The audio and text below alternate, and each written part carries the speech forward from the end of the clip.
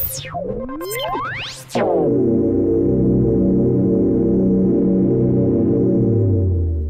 right, I think we're live then. Happy Friday, everyone. And welcome to another exciting episode of Get Your Tech On. And this is our Back to Basics series. I'm your host, Brady Volpe, and I'm thrilled to be joined today again by the legendary Ron Rannick, a 50-year veteran in the cable industry and a fellow member of the SCTE.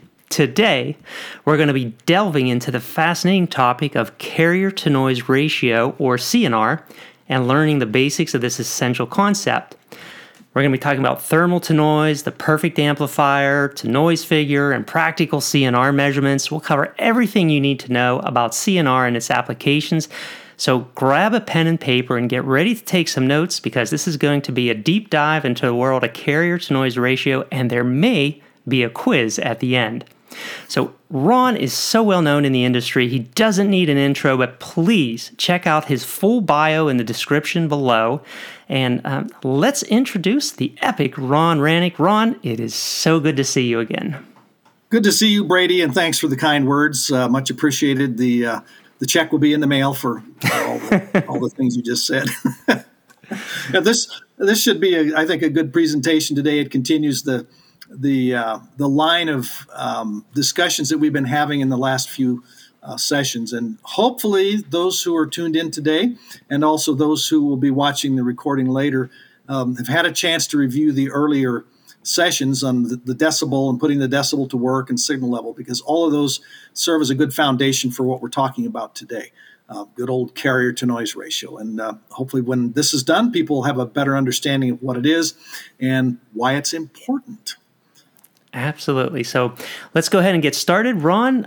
And those previous videos have been great building blocks, so we'll make sure those links are also in the description below. Ron, as you go ahead and get your PowerPoint up and running, I'd like to ask everyone, please do subscribe, hit the notification bell. We certainly appreciate that. And that way you get notifications when we have more of this great content coming out, particularly from Ron. So. Whoops, I hit the wrong one. I want to hit that one. No problem, Ron. Your presentation is up, and it's looking great. This little box over to the right. All right, here's the title slide, Introduction to Carrier-to-Noise Ratio. And you see the professor there standing in front of a chalkboard, and you're thinking, uh-oh. And yes, caution, mathematics ahead. And a quiz at the end. Yeah, that's one of those fun things. But you really have to understand at least some of the math to get a good grasp of what the heck this carrier-to-noise ratio thing is all about. And, all right, what is this carrier-to-noise ratio thing all about? Carrier-to-noise ratio, abbreviated CNR, and some people abbreviate it C/N. I'm using CNR throughout this presentation, but it's generally accepted to be what's called a pre-detection measurement. That means it's made in the frequency domain at RF. They're typically made using commonly available test equipment, signal level meters, spectrum analyzers, some specialized test equipment, but I think by and large, these two instruments are the ones that most people use when measuring carrier-to-noise ratio in their head ends or outside plant. So step one, when we talk about measuring carrier-to-noise ratio, is to measure the C in CNR. That's the carrier's RF signal level. The next, to measure the N in CNR, which is the noise's signal level. Now, note the point in parentheses. This is important, and we're going to talk about this a little bit more later on. Apply a noise bandwidth correction to your noise measurement if necessary. And then finally, step 3, the difference in dB between the C that you just measured and the N that you just measured. And if you had to correct the amplitude of the N to refer to a specific noise power bandwidth, then the difference between the C and the N is the carrier-to-noise ratio in dB. And the example you see here is about 15 dB. And you can see that right on the spectrum analyzer. And you might say, well, do I actually have to measure the C and then measure the N to get an idea? And the answer, of course, is it depends. Well, that was great, Ron. Now we understand CNR. Thank you so much. Can't we just stop there? Can't we stop? Yeah, quick questions. Yeah. So Yeah, it gets deeper though, doesn't it? I mean, so I think sometimes we think that's it for CNR, but I think you have more content now, don't you? There is more content, and you can't just look at the display and say, okay, that's the CNR, because it might be and it might not be. So let's start with carrier to noise ratio measurements that many who have been in the industry a long time are probably very familiar with, and that's on analog TV channels. So in this case, the CNR is described as the difference in decibels, or good old dB, between the amplitude of the TV channel's visual carrier, and that's the tall one here you see, and then the amplitude of the system noise in a defined or specified bandwidth. Interestingly, if you check Part 76 of the FCC rules, it says that the noise measurement has to be done in a 4 megahertz bandwidth or corrected to a 4 megahertz bandwidth. So if you look at this spectrum analyzer screenshot, I've got dotted lines there that correspond to the approximate amplitude of the visual carrier and the approximate amplitude of the noise floor. You look at this and you say, okay, that looks about 40 dB carrier to noise ratio, give or take a couple dB. And of course, the question then is it? We'll talk about this a little bit more later on. Now, for SC QAM channels, or single carrier QAM channels, CNR is the difference in dB between the amplitude of the haystack and the amplitude of the system noise. Good news here is you don't need to do any bandwidth correction on the noise floor because you're measuring a noise-like digital signal and noise-like noise. The same's true for OFDM signals. You measure from the top of the haystack. I don't have an OFDM signal showing on the screen here, but you measure from the top of the haystack. An important point when measuring an OFDM signal, the height of it on a spectrum analyzer, don't measure the top of the pilots. They're typically boosted 6 dB above the top of the data subcarriers. You want to measure from the data subcarriers. So basically the haystack, but not from the top of those pilots. And then, of course, you measure the noise as before, and that gives you your carrier to noise ratio. Now, Ron, I have a quick question for you. I see your line is kind of in the middle of that SC QAM channel. Does it matter if you're at the top of the SC QAM channel or it's kind of fuzzy, or at the bottom of the SC QAM? I like putting it about in the middle, just as long as you're consistent in doing it for the SC QAM signal and the noise floor. You should more or less get the same answer if you put it at the top of both. I like to put it in the middle because that to me just is a little easier to do, and I think it just helps simplify things. Okay, thank you. Yeah, that's more user preference. If you wanted to get really picky about it, you could use the marker noise method in the spectrum analyzer and measure the noise power of the SC QAM signal in a 1 hertz bandwidth and the noise power of the noise floor in a 1 hertz bandwidth. There's some adjustments you have to make to the analyzer settings to do that, but that's the most accurate way if you really want to get real accurate. But to get a ballpark carrier to noise ratio like you see here, you look at this and you say, okay, that looks like it's 25, 26 dB, give or take. And I'll ask this question again, is it? Remember, you don't have to do a noise bandwidth correction when measuring the carrier to noise ratio of SC QAM signals, but is this a legitimate carrier to noise ratio measurement? We'll talk about this more a little bit later on too. Oh, and then we get into the math. And no, I'm not going to make people do homework here. This description here on the slide is from the book Modern Cable Television Technology. And it says the carrier to noise ratio, and they use C/N, is defined as follows with this equation. C/N in dB is identical to 10 times the logarithm of a small c over a small n. And in this definition, the lowercase c and n are the scalar power levels of the carrier and the noise, not the decibel value. So we'll go down below to the footnote here, and here the scalar quantities are in units of watts. And we talked about watts versus dB early on in this series. So if you're a little confused about that, go back and take a look at the those earlier sessions for an understanding of that. The logarithmic quantities, that is what we would get here, the C/N and dB is in units of dBmV. So we can do an example here. So we can insert a value in watts. So this 0.00133333333 watt divided by 0.000000042.164 watt. Run through the math. You divide this, take the base 10 logarithm of that fraction, multiply by 10, you get 45 dB. And the example I used is the wattage that you see here is 50 dBmV and 5 dBmV respectively. And you look at this and say, is that a typo on the equal sign? That's not an equal sign. It means is identical to. That is a math sign. It's a real one. But you see why when you look at those values in watts, we use the decibel rather than the actual scalar values, because those are such tiny numbers to try to deal with. So not very convenient, much more convenient to deal in the world of decibels. But this is part of that math. So back to the decibel and also math. So, I mean, if I don't like math, do I really have to learn this math, Ron? Is this important to CNR? I think it is. If nothing else, the basic relationships we talked about in putting the decibel to work are one of our previous sessions. Did talk about the relationships. What happens when you change the value in decibels by, say, 10 dB or 20 dB or 3 dB? What does that do to the power and vice versa? You at least need to be familiar with those, and I think you'll see why a little later on. Now, continuing with definitions, just to make sure everybody is clear on this, our math document that was created by SCTE's Network Operations Subcommittee Working Group 1 and is called SCTE 270 2021 R1 Mathematics of Cable, that good old 425-page document on math, is such a great reference.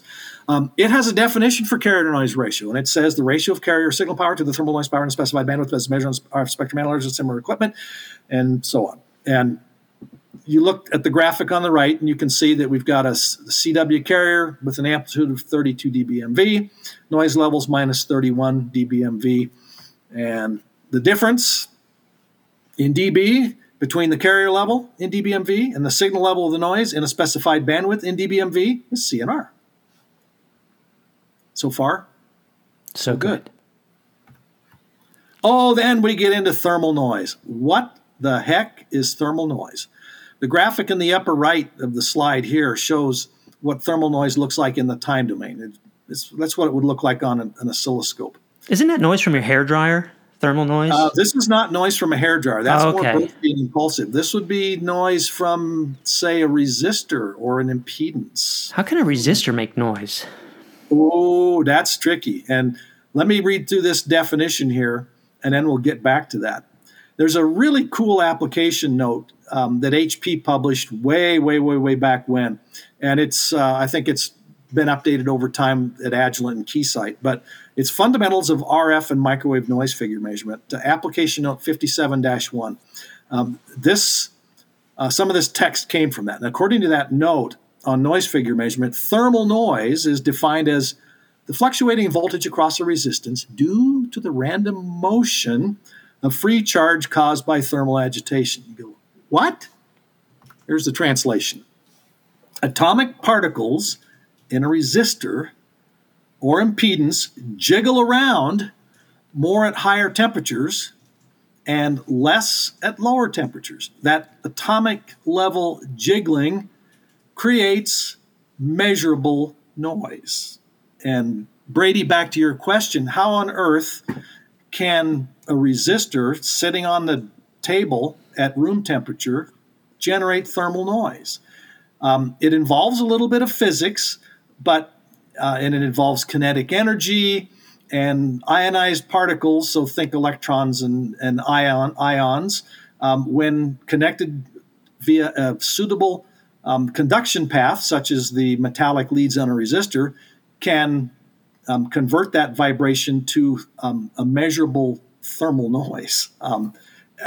The application note actually does a pretty good job of describing the physics in a few sentences, but we won't go there because we don't want people to fall asleep before we get to the end of today's presentation. Yeah, I think that would put them to sleep.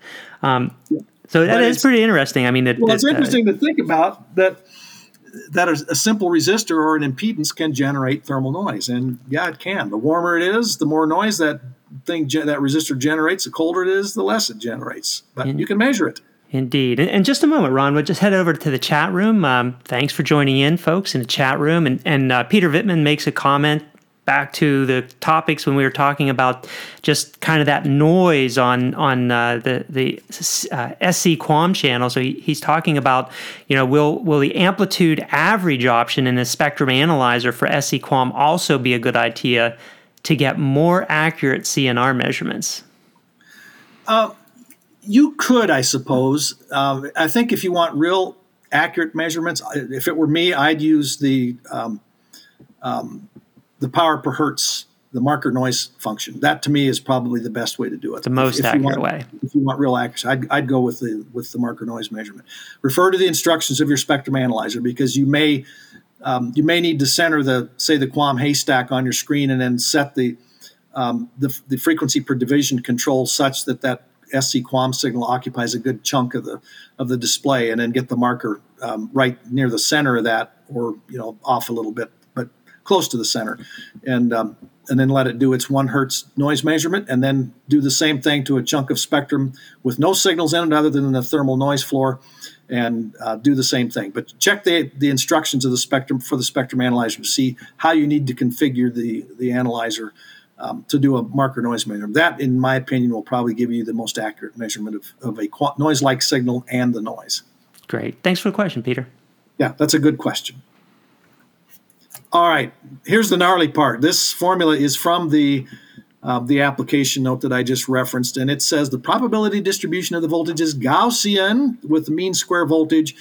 Basically, this is saying that we're talking about additive white Gaussian noise, and I am not going to dig into the math that you see on the screen. I simply wanted to present this just to point out that, yeah, there is some math that goes along with this.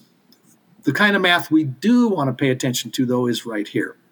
That available noise power can be expressed in joules per second, which is watts, using the formula, and this has been around forever. P equals KTB, where P is the power in watts, K is Boltzmann's constant, the T is the temperature in Kelvin, and B is bandwidth in hertz. And notice it's not degrees Kelvin. There's no degrees sign with Kelvin, because that would be redundant if you tried to do that. It is simply Kelvin, lowercase k on the word, uppercase K for the symbol. But that comes from the International System of Units, for those who are wondering why. And then continuing on, if we want to get the thermal noise power into the world that we're familiar with, good old dBmV, or dBmuV if you happen to be in Europe, but we're going to give the example here in dBmV. You start with a variation of that gnarly formula a couple slides back. Yes, really, this is a variation of that formula. From that formula, you can derive the following formula for calculating the open circuit noise voltage coming from a resistor or an impedance. And here's the formula. So we're going to use this E subscript N equals the square root of 4 times KTB R. And then we'll define what all these things mean. So let's use an example. Let's say, let me get this little box just a wee bit more out of the way. Let's say we've got a 75 ohm resistor laying on the table. We're going to hook up a special meter to it and measure the voltage coming out of that. But first we'll calculate it and see what it is.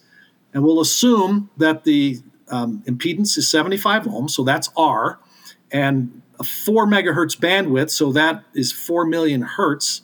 We know Boltzmann's constant, 1.38 times 10 to the minus 23rd, and we got 4 times Boltzmann's constant times temperature. This is room temperature in Kelvin, 293.15 Kelvin, times the bandwidth is 4 million hertz, or 4 megahertz, times the impedance or resistance, 75 ohms. Multiply all that stuff together, gives us 4.85 times 10 to the minus 12. Take the square root. We get 2.2 times 10 to the minus 6 volt, or 2.2 microvolts. And there it is. And, of course, this is at room temperature, 68 degrees Fahrenheit. I need to point out that some people – whoops. Why didn't I get my little box here? The missing piece. Oh, there it is on the next. There it is. Never mind. Okay. Now, we'll come back to that in a second. I was thinking it was on this slide. So we've got the open circuit noise voltage, about 2.2 microvolts at room temperature.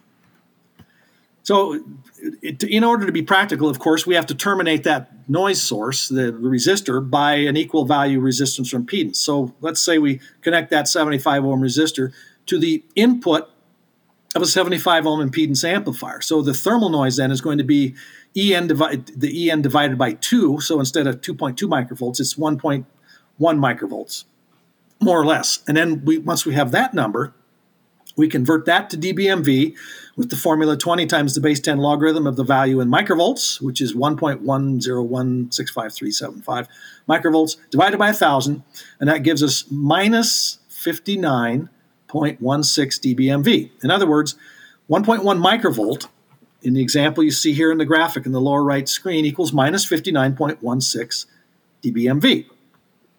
There's the part that I was looking for. I forgot that I put it on this slide. It's important to note that some people prefer to calculate thermal noise in a 4 megahertz bandwidth at what's called a standard noise temperature, T0. And that's usually 290 Kelvin or 62.3 degrees Fahrenheit. So that gives us a very slightly different dBmV reading than at room temperature of 68 degrees. So at 62 degrees, 62 and change degrees, it's minus 59.21 dBmV. So we've got minus 59.16 dBmV room temperature, minus 59.21 dBmV for the so-called standard noise temperature. And I've seen references to both or use both. In the examples that I'm going to go through here in just a little bit, we'll use the room temperature value since that's been commonly used by the cable industry for a long time. But if you want to use the standard noise temperature, you're free to do so. Just keep in mind that it will affect your answer a little bit, but it's just a little bit. Now, in a perfect world, this would be your thermal noise floor if you had a perfect amplifier that had a 75 ohm output impedance terminated to a perfect 75 ohm terminator, correct? That's basically how we would interpret this. Yes, it is, but this number that we've just calculated, the minus 59.16 dBmV, we're going to use that with a perfect amplifier and a real-world amplifier. Okay. That's the important point. So it's going to really be applicable to either one or both. And, of course, that takes us to how to calculate the carrier-to-noise ratio of just, say, an amplifier sitting on the bench by itself. And this would be a line extender, trunk amp, or whatever. And if you want to calculate the carrier-to-noise ratio first of this amplifier by itself. Now you're sitting here thinking, why is Ron talking about all this stuff? Isn't this something the vendors do? And the answer is yes, they do, but it's good to understand how they come up with a carrier-to-noise ratio spec for their equipment, because they'll calculate it first and then they'll measure it, make sure that the measurement corresponds closely to the calculated value. That part is pretty critical. But understanding where this comes from will help, I think, put all of this into context, particularly if you get out into the field and you're measuring carrier-to-noise ratio and say, all right, why or how? And this is the why and the how. So let's take that line extender amplifier. We'll just assume it's a line extender sitting on the test bench. We want to calculate the carrier-to-noise ratio of that amp. And then we can measure it afterwards to see if it really is that. So the carrier-to-noise ratio of an individual amplifier equals NT, that's the thermal noise floor, but that's the value in dBmV. But here, to give us a positive number for CNR, we're going to just leave the minus sign off that just for this calculation. Minus NF, which is the noise figure of the amplifier, that's in a value in dB, and then we're going to add to that I, which is the RF input level to that amplifier in dBmV. So that part, pretty straightforward. And I do need to point out a good caveat right here. The formula assumes that the plug-in attenuator and the plug-in equalizer are 0 dB values. If they're not, then you need to change the math in your formula, and the best way is to change it in the noise figure number. So let's take an example. Let's say that the amplifier's actual noise figure is 10 dB. And we'll say we've got a 0 dB attenuator on the input to this amplifier, but we plug in an equalizer, and the equalizer's insertion loss is a dB. So in this case, to account for that, we would change the noise figure value that we use in the formula from 10 dB to 11 dB. We just add the insertion loss of that equalizer to the noise figure number. That's all. But the amplifier got a little bit noisier by 1 dB. It did. Yep. Just because of that equalizer. And I think that's actually something important for people to understand is they have to realize as technicians, and I think that's why you're talking about this background, Ron, is like we just arbitrarily start plugging EQs in and pads in, and we don't understand the impact that's going to have on how that impacts the CNR of the amplifier. Well, yeah, you plug in too much attenuation. What's that going to do to your noise floor goes down. Your CNR gets worse. Noise floor, yeah, the CNR gets worse. Anyway, so let's look at a block diagram here of a perfect amplifier. Of course, we know in real life these things don't exist, but let's look at. We'll start with this discussion first.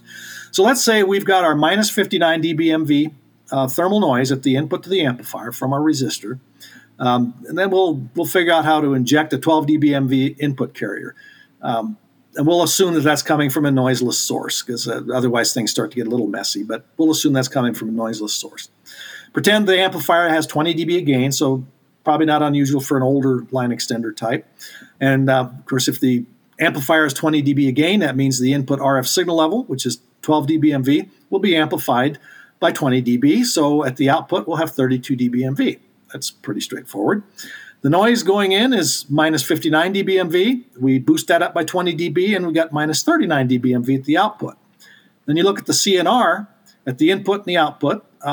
It's the difference between the carrier level and the noise level. So we got a 71 dB CNR at the input and a 71 dB CNR at the output. Where can I buy these amplifiers, by the way? What vendor sells these? Perfect. Yeah, these are really expensive. super expensive. Really, really expensive. They're made of unobtainium. They don't exist.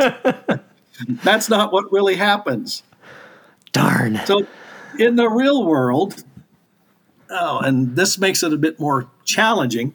So we'll start at the input, and I've got a graphic here that represents what you might see on a spectrum analyzer. So we've got 12 dBmV input for the carrier and minus 59 dBmV input for the noise floor. So that's a 71 dB carrier to noise ratio. And then on the output of our 20 dB gain amp, the carrier level goes up 20 dB from plus 12 to plus 32.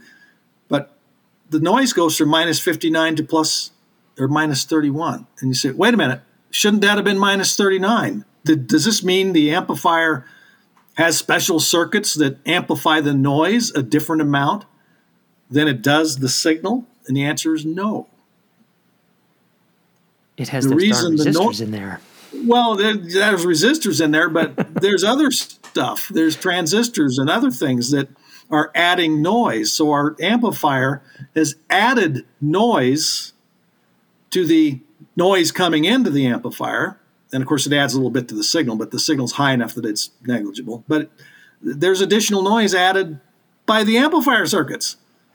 Oh, so here's the block diagram again. So we've got our 71 dB CNR in the input, but the output, it's 63 dB CNR. And in this example, you can see the output CNR is worse than the input CNR by 8 dB compared to the perfect amplifier. That degradation of the CNR through the amplifier is called the amplifier's noise figure. Don't worry, we're not going to get into the how and why of noise figure. That's a pretty complicated subject, maybe suitable for another time, but there's some good material out there on the web that talks about noise figure. Good news is you don't have to worry about it. The manufacturers publish the noise figure in their spec sheets. They use very sophisticated and expensive test equipment to measure the noise figure of their amplifiers. So look on the data sheet and you'll get the noise figure there. Okay. So let's take our standalone pretend amplifier, a real world one, and let's say that the amplifier has 8 dB of noise figure. We've got a 0 dB pad and a 0 dB equalizer plugged in. 12 dBmV input. What's the carrier to noise ratio of this amplifier by itself? So we've got that 59.16 dBmV, and remember we took the minus sign off just for this formula.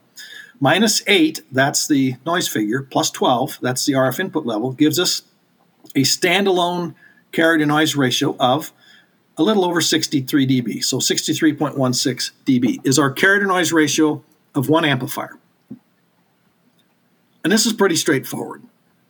Next, we're going to connect a cascade of identical amplifiers together. And if we want to calculate the CNR of that cascade, we can use the formula here in red. So that's the carrier to noise ratio total. That's what we'll see at the end of the line, is equal to the carrier to noise ratio of an individual amplifier minus 10 times the base 10 logarithm of n, where n is the number of amplifiers in cascade. So let's say we've got a cascade of 6 identical amplifiers, same operational parameters and everything on every one. So each one has 8 dB noise figure, 12 dB MV input, standalone CNR of 63 dB.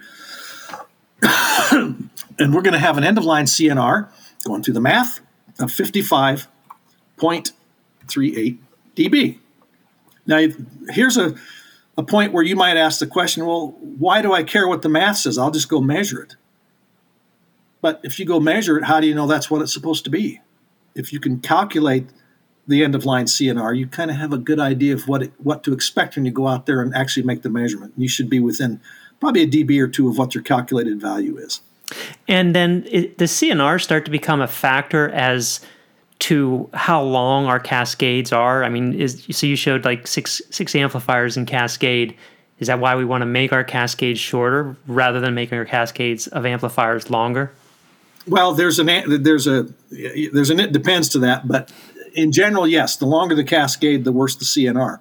So here's a question, and feel free to answer in the chat window. What happens to the end-of-line CNR if the cascade length doubles from 6 that we have here to 12 amplifiers? And we maintain the same amplifier performance parameters. So same input signal level, everything has the same gain, same noise figure, all that's the same. We'll assume 0 dB attenuator and equalizer. So everything's the same. If we just doubled the cascade from 6 to 12, what happens to the CNR? We'll leave that in the chat window. So there's about a minute delay, so we'll see what the chat comes up with that. All right. And we'll hang out here for a second and let people chime in. So,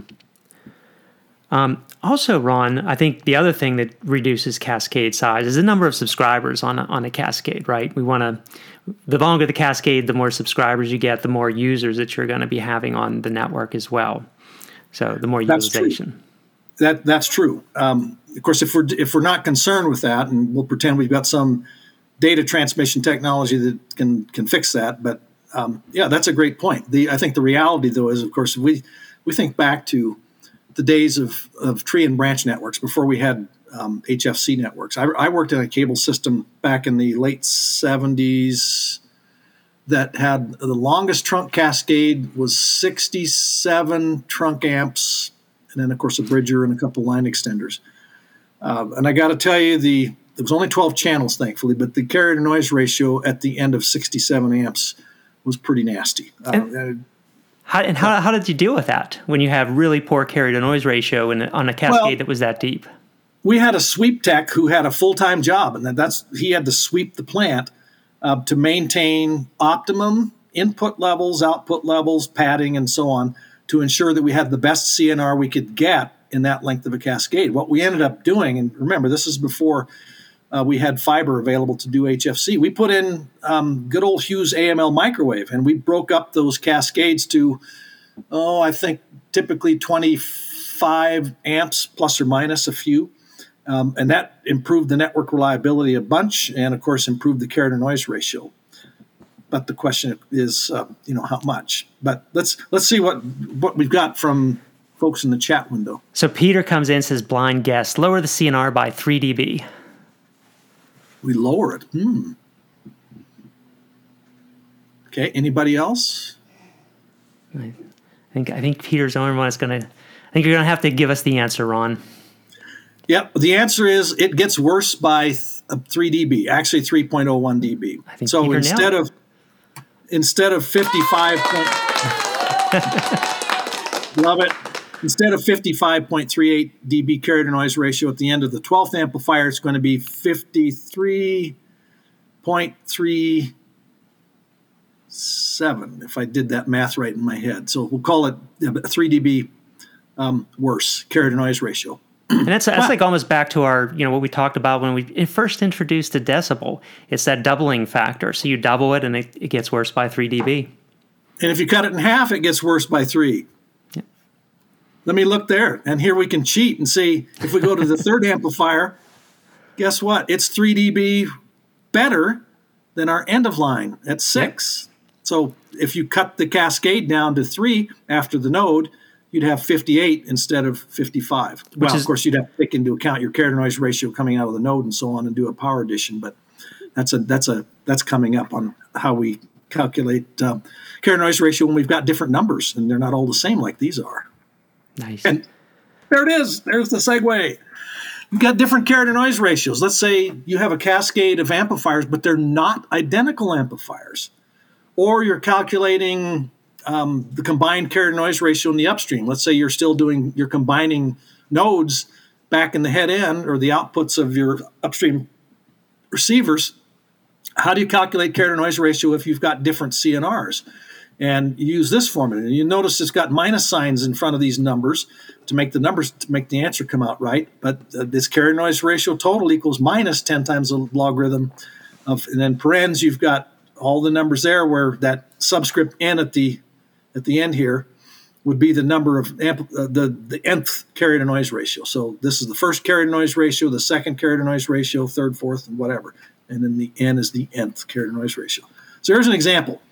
Let's say that we're doing this in our system, and I know a lot of operators have moved away from this, but let's say that we've got 4 optical receivers in the head end. We take the RF output, connect them to a backwards 4-way splitter, acting like a combiner. We have these carrier to noise ratios, 32, 32, 34, and 35. What's the combined CNR here at the input to our, in this case, upstream port on the CMTS? And we use that formula on the previous slide to do that. Now, looking at the CNRs here, of course, you can never combine CNRs and get better CNR than the numbers you've got here. And in fact, if you look at this, you're always going to have a combined CNR that is worse than your lowest value in the group that you're combining. So there's the math, and what we get when we plug in the numbers, we've got the minus 32, the 32, 34, 35, crunch the numbers, and we wind up with a combined CNR of 27.04 dB. What's interesting, it's always so much worse than when I look at that and I see 31, 31, 30, I think 4 and 35, in my head, I was like, it's going to be slightly worse than the lowest number. But when you do that math and you add it up, it's always so much worse than I actually would kind of eyeball that number to be, because it comes out at 27. And I say, well, how does it get that much worse when we add those together? let's take a look at these numbers.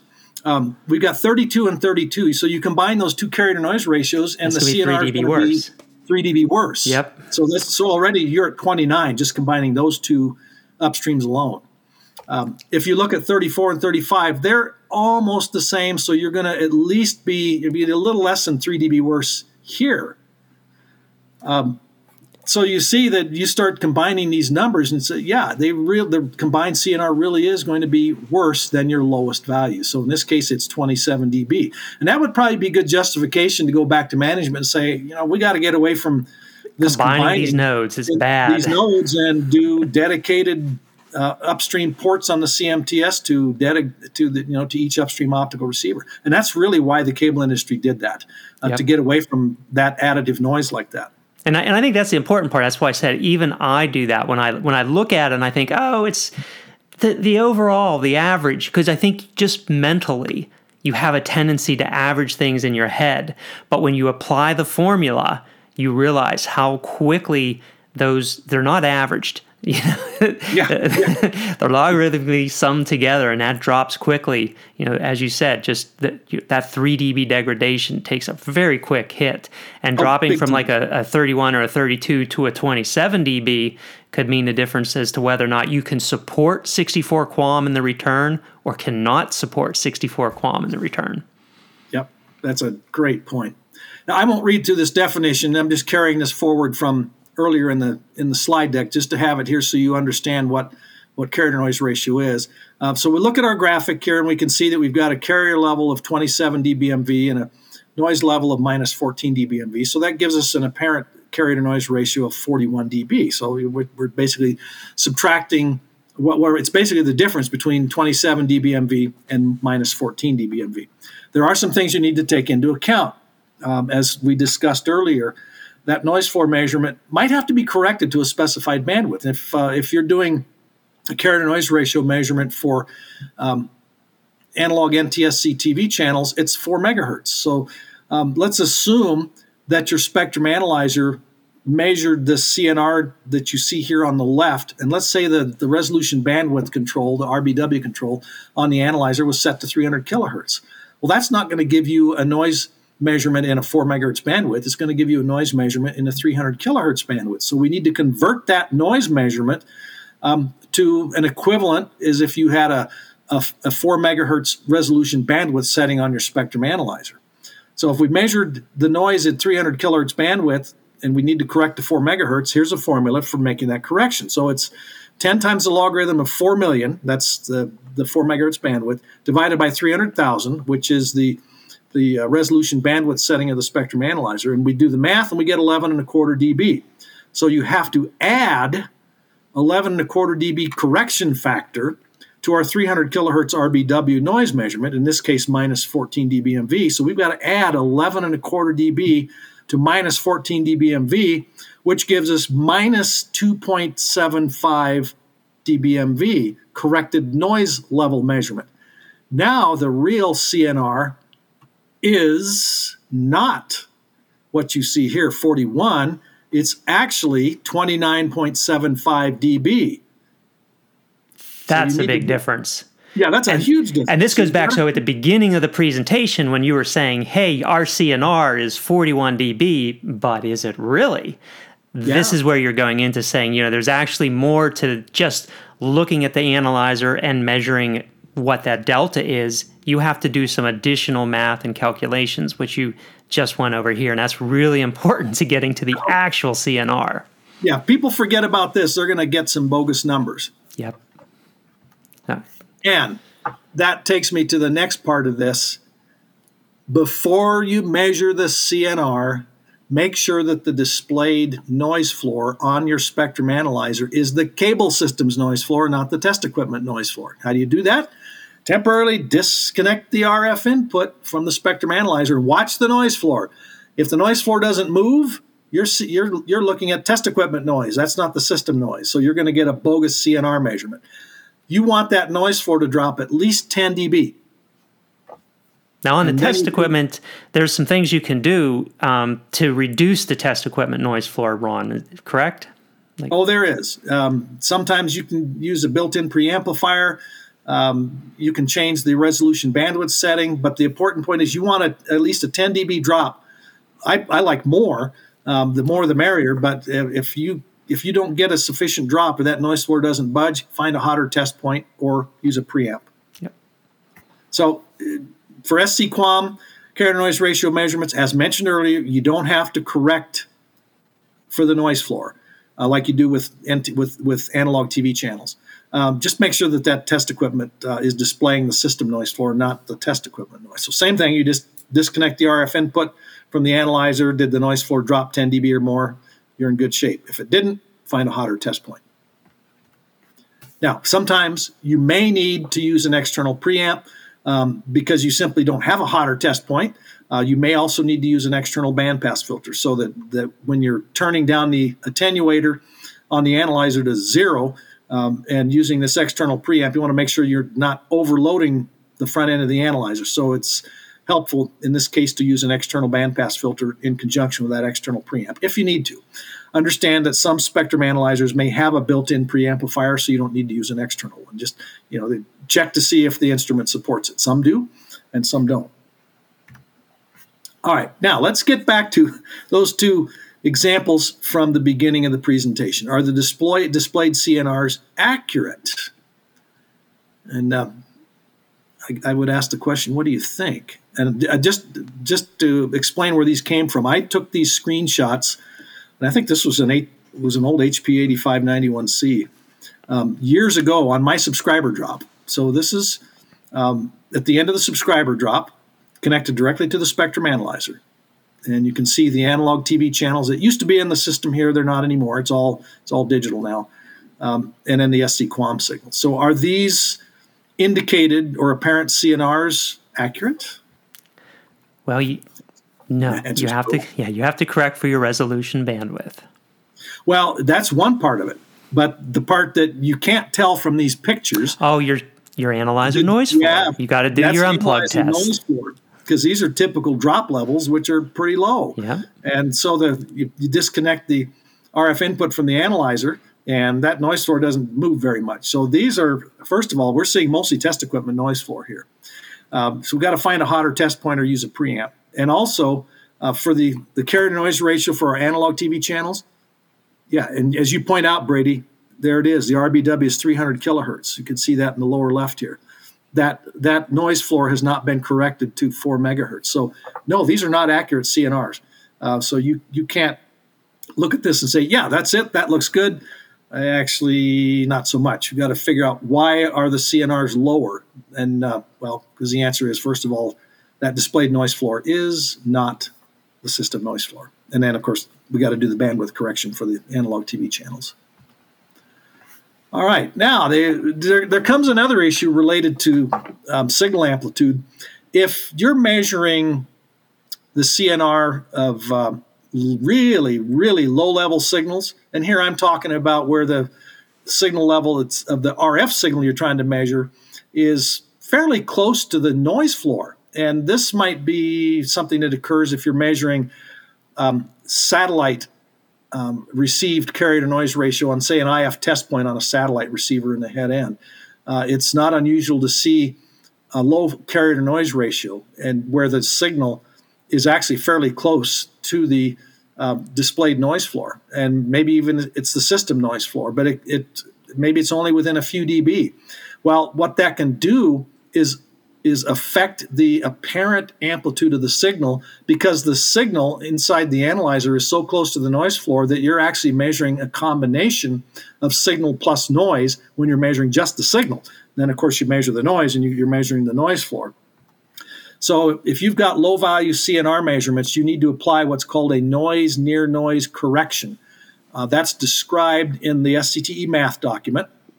Here's a graph from that, and to give you an example, let's say you measure a CNR of 5 dB.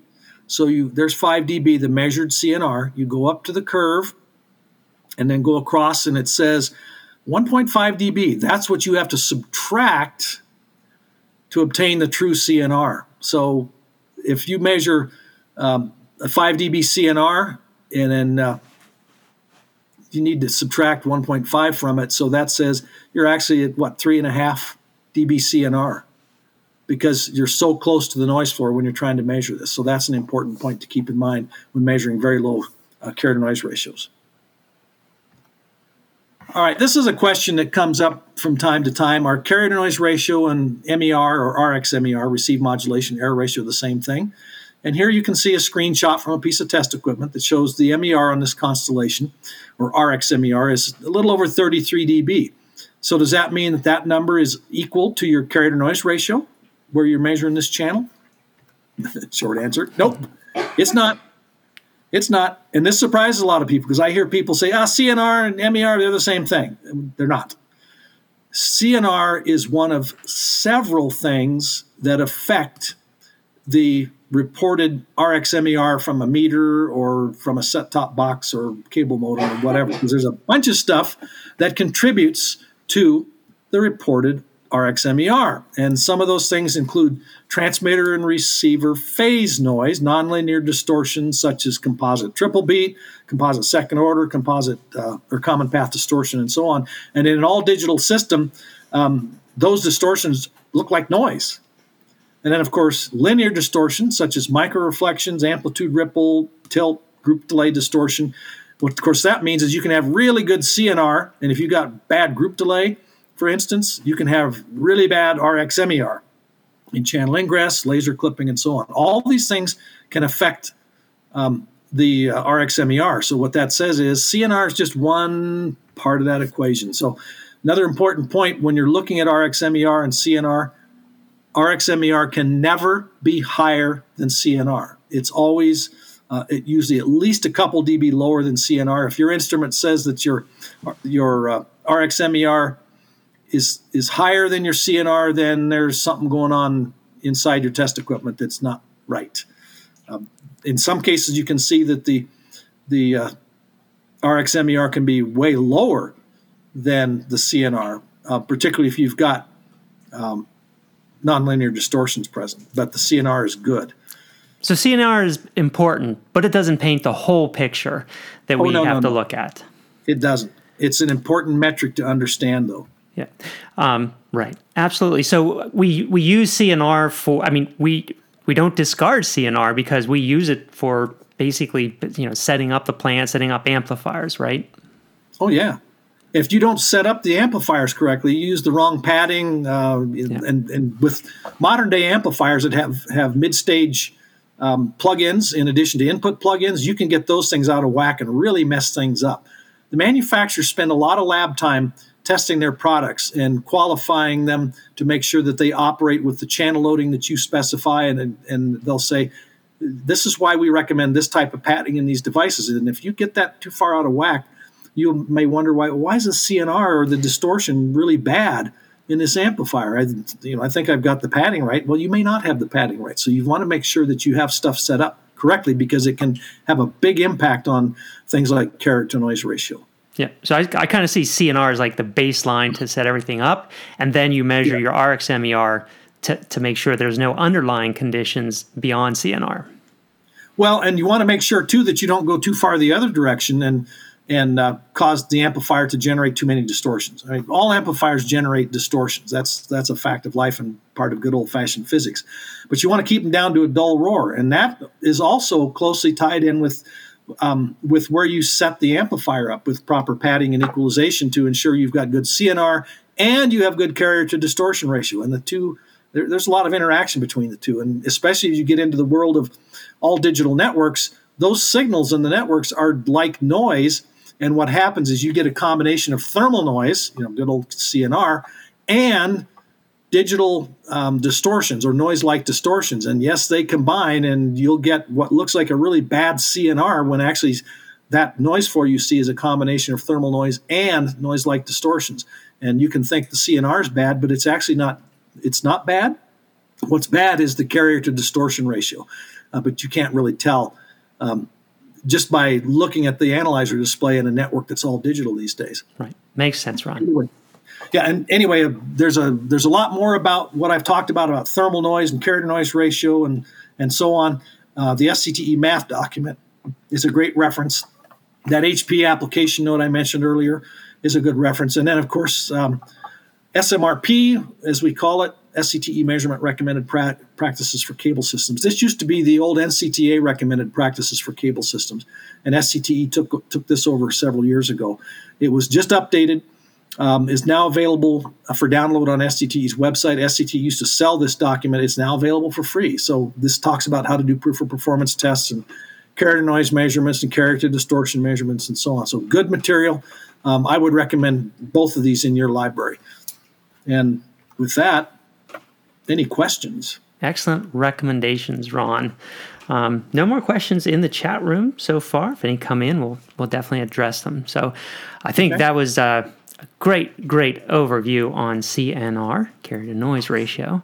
Let me click stop sharing. Yeah, thank you. So, yeah, absolutely. So I think we covered the dB now. We've covered signal levels. We covered CNR. What's next, Ron, that we're going to cover? Oh, I've got a few things in my mind. One, of course, is carrier to distortion ratio. I think that's an important one to talk about, particularly what I just touched on, or considering what I just touched on with these so-called digital distortions or noise-like distortions that occur in a cable network that's carrying mostly or all digital loading. There's another one I've got in mind and I'm trying to decide, do I do the distortion one first, or do I do one on what is RF? Another good topic. So definitely for those of you listening, drop us a note in the chat or drop a comment below if there's particular topics you want us to focus on, and we will definitely talk on those. Peter, dropping some more comments in. Thanks, Peter. Says, Question. a question? He has a question. It says, I'm sure it's clear, but just to mention it, that the view on the CNR added by the amplifiers are also important for our upstream amplifiers to design and plan the network.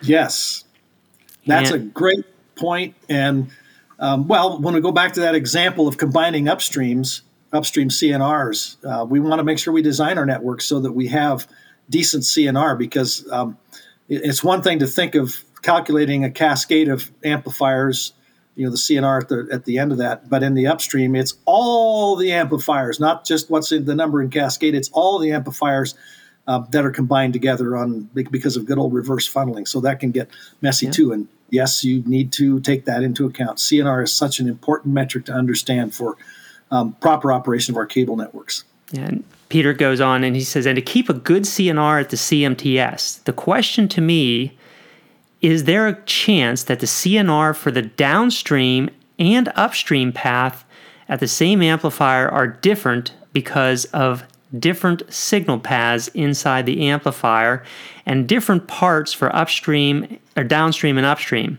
especially also with new DOCSIS 3.1 high split, where you have to select new amplifiers? Well, I think the answer is it depends, but bottom line is, yes, you can have very different CNRs in your upstream and your downstream. That's a fact of life, and unfortunately, in the upstream, it's that 10 log n, where n is the total number of amplifiers in the return path in a given node service area. In the downstream, we calculate CNR based on the cascade of amplifiers, one after the other. It's a lot different than the way we calculate it in the upstream. So yes, it's not unusual to see the upstream CNR quite a bit lower than what you see in the downstream CNR in the same node service area. That's not unusual at all. So you really need to understand CNR, how to set up the forward amps and the return amps to make sure you have optimized network performance given your architecture and the type of equipment you've got. Yeah, traditionally, we've set up the forward and return with plug-in pads and plug-in equalizers. A lot of the new amplifiers that are coming out now don't have plug-in pads and equalizers. They have automatic pads and equalizers that you tune with maybe an app or even remotely. They're adjusted. So I think these are going to add new I don't know that they're challenges. I don't want to use that word, but new ways that we balance our amplifiers and maybe interesting opportunities for the way CNR is managed within our networks, because we'll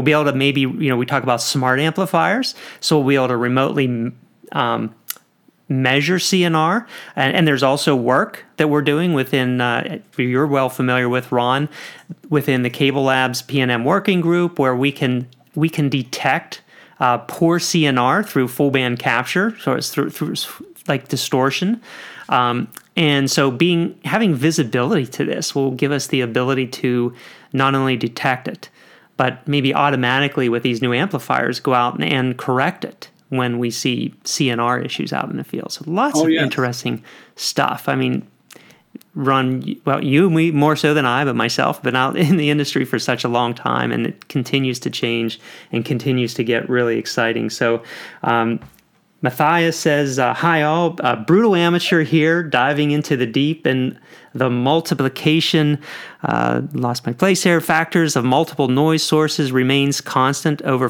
so he's saying diving into the deep end, the multiplication factors of multiple noise sources remains constant over frequency and indefinitely. And these are questions I think he's asking.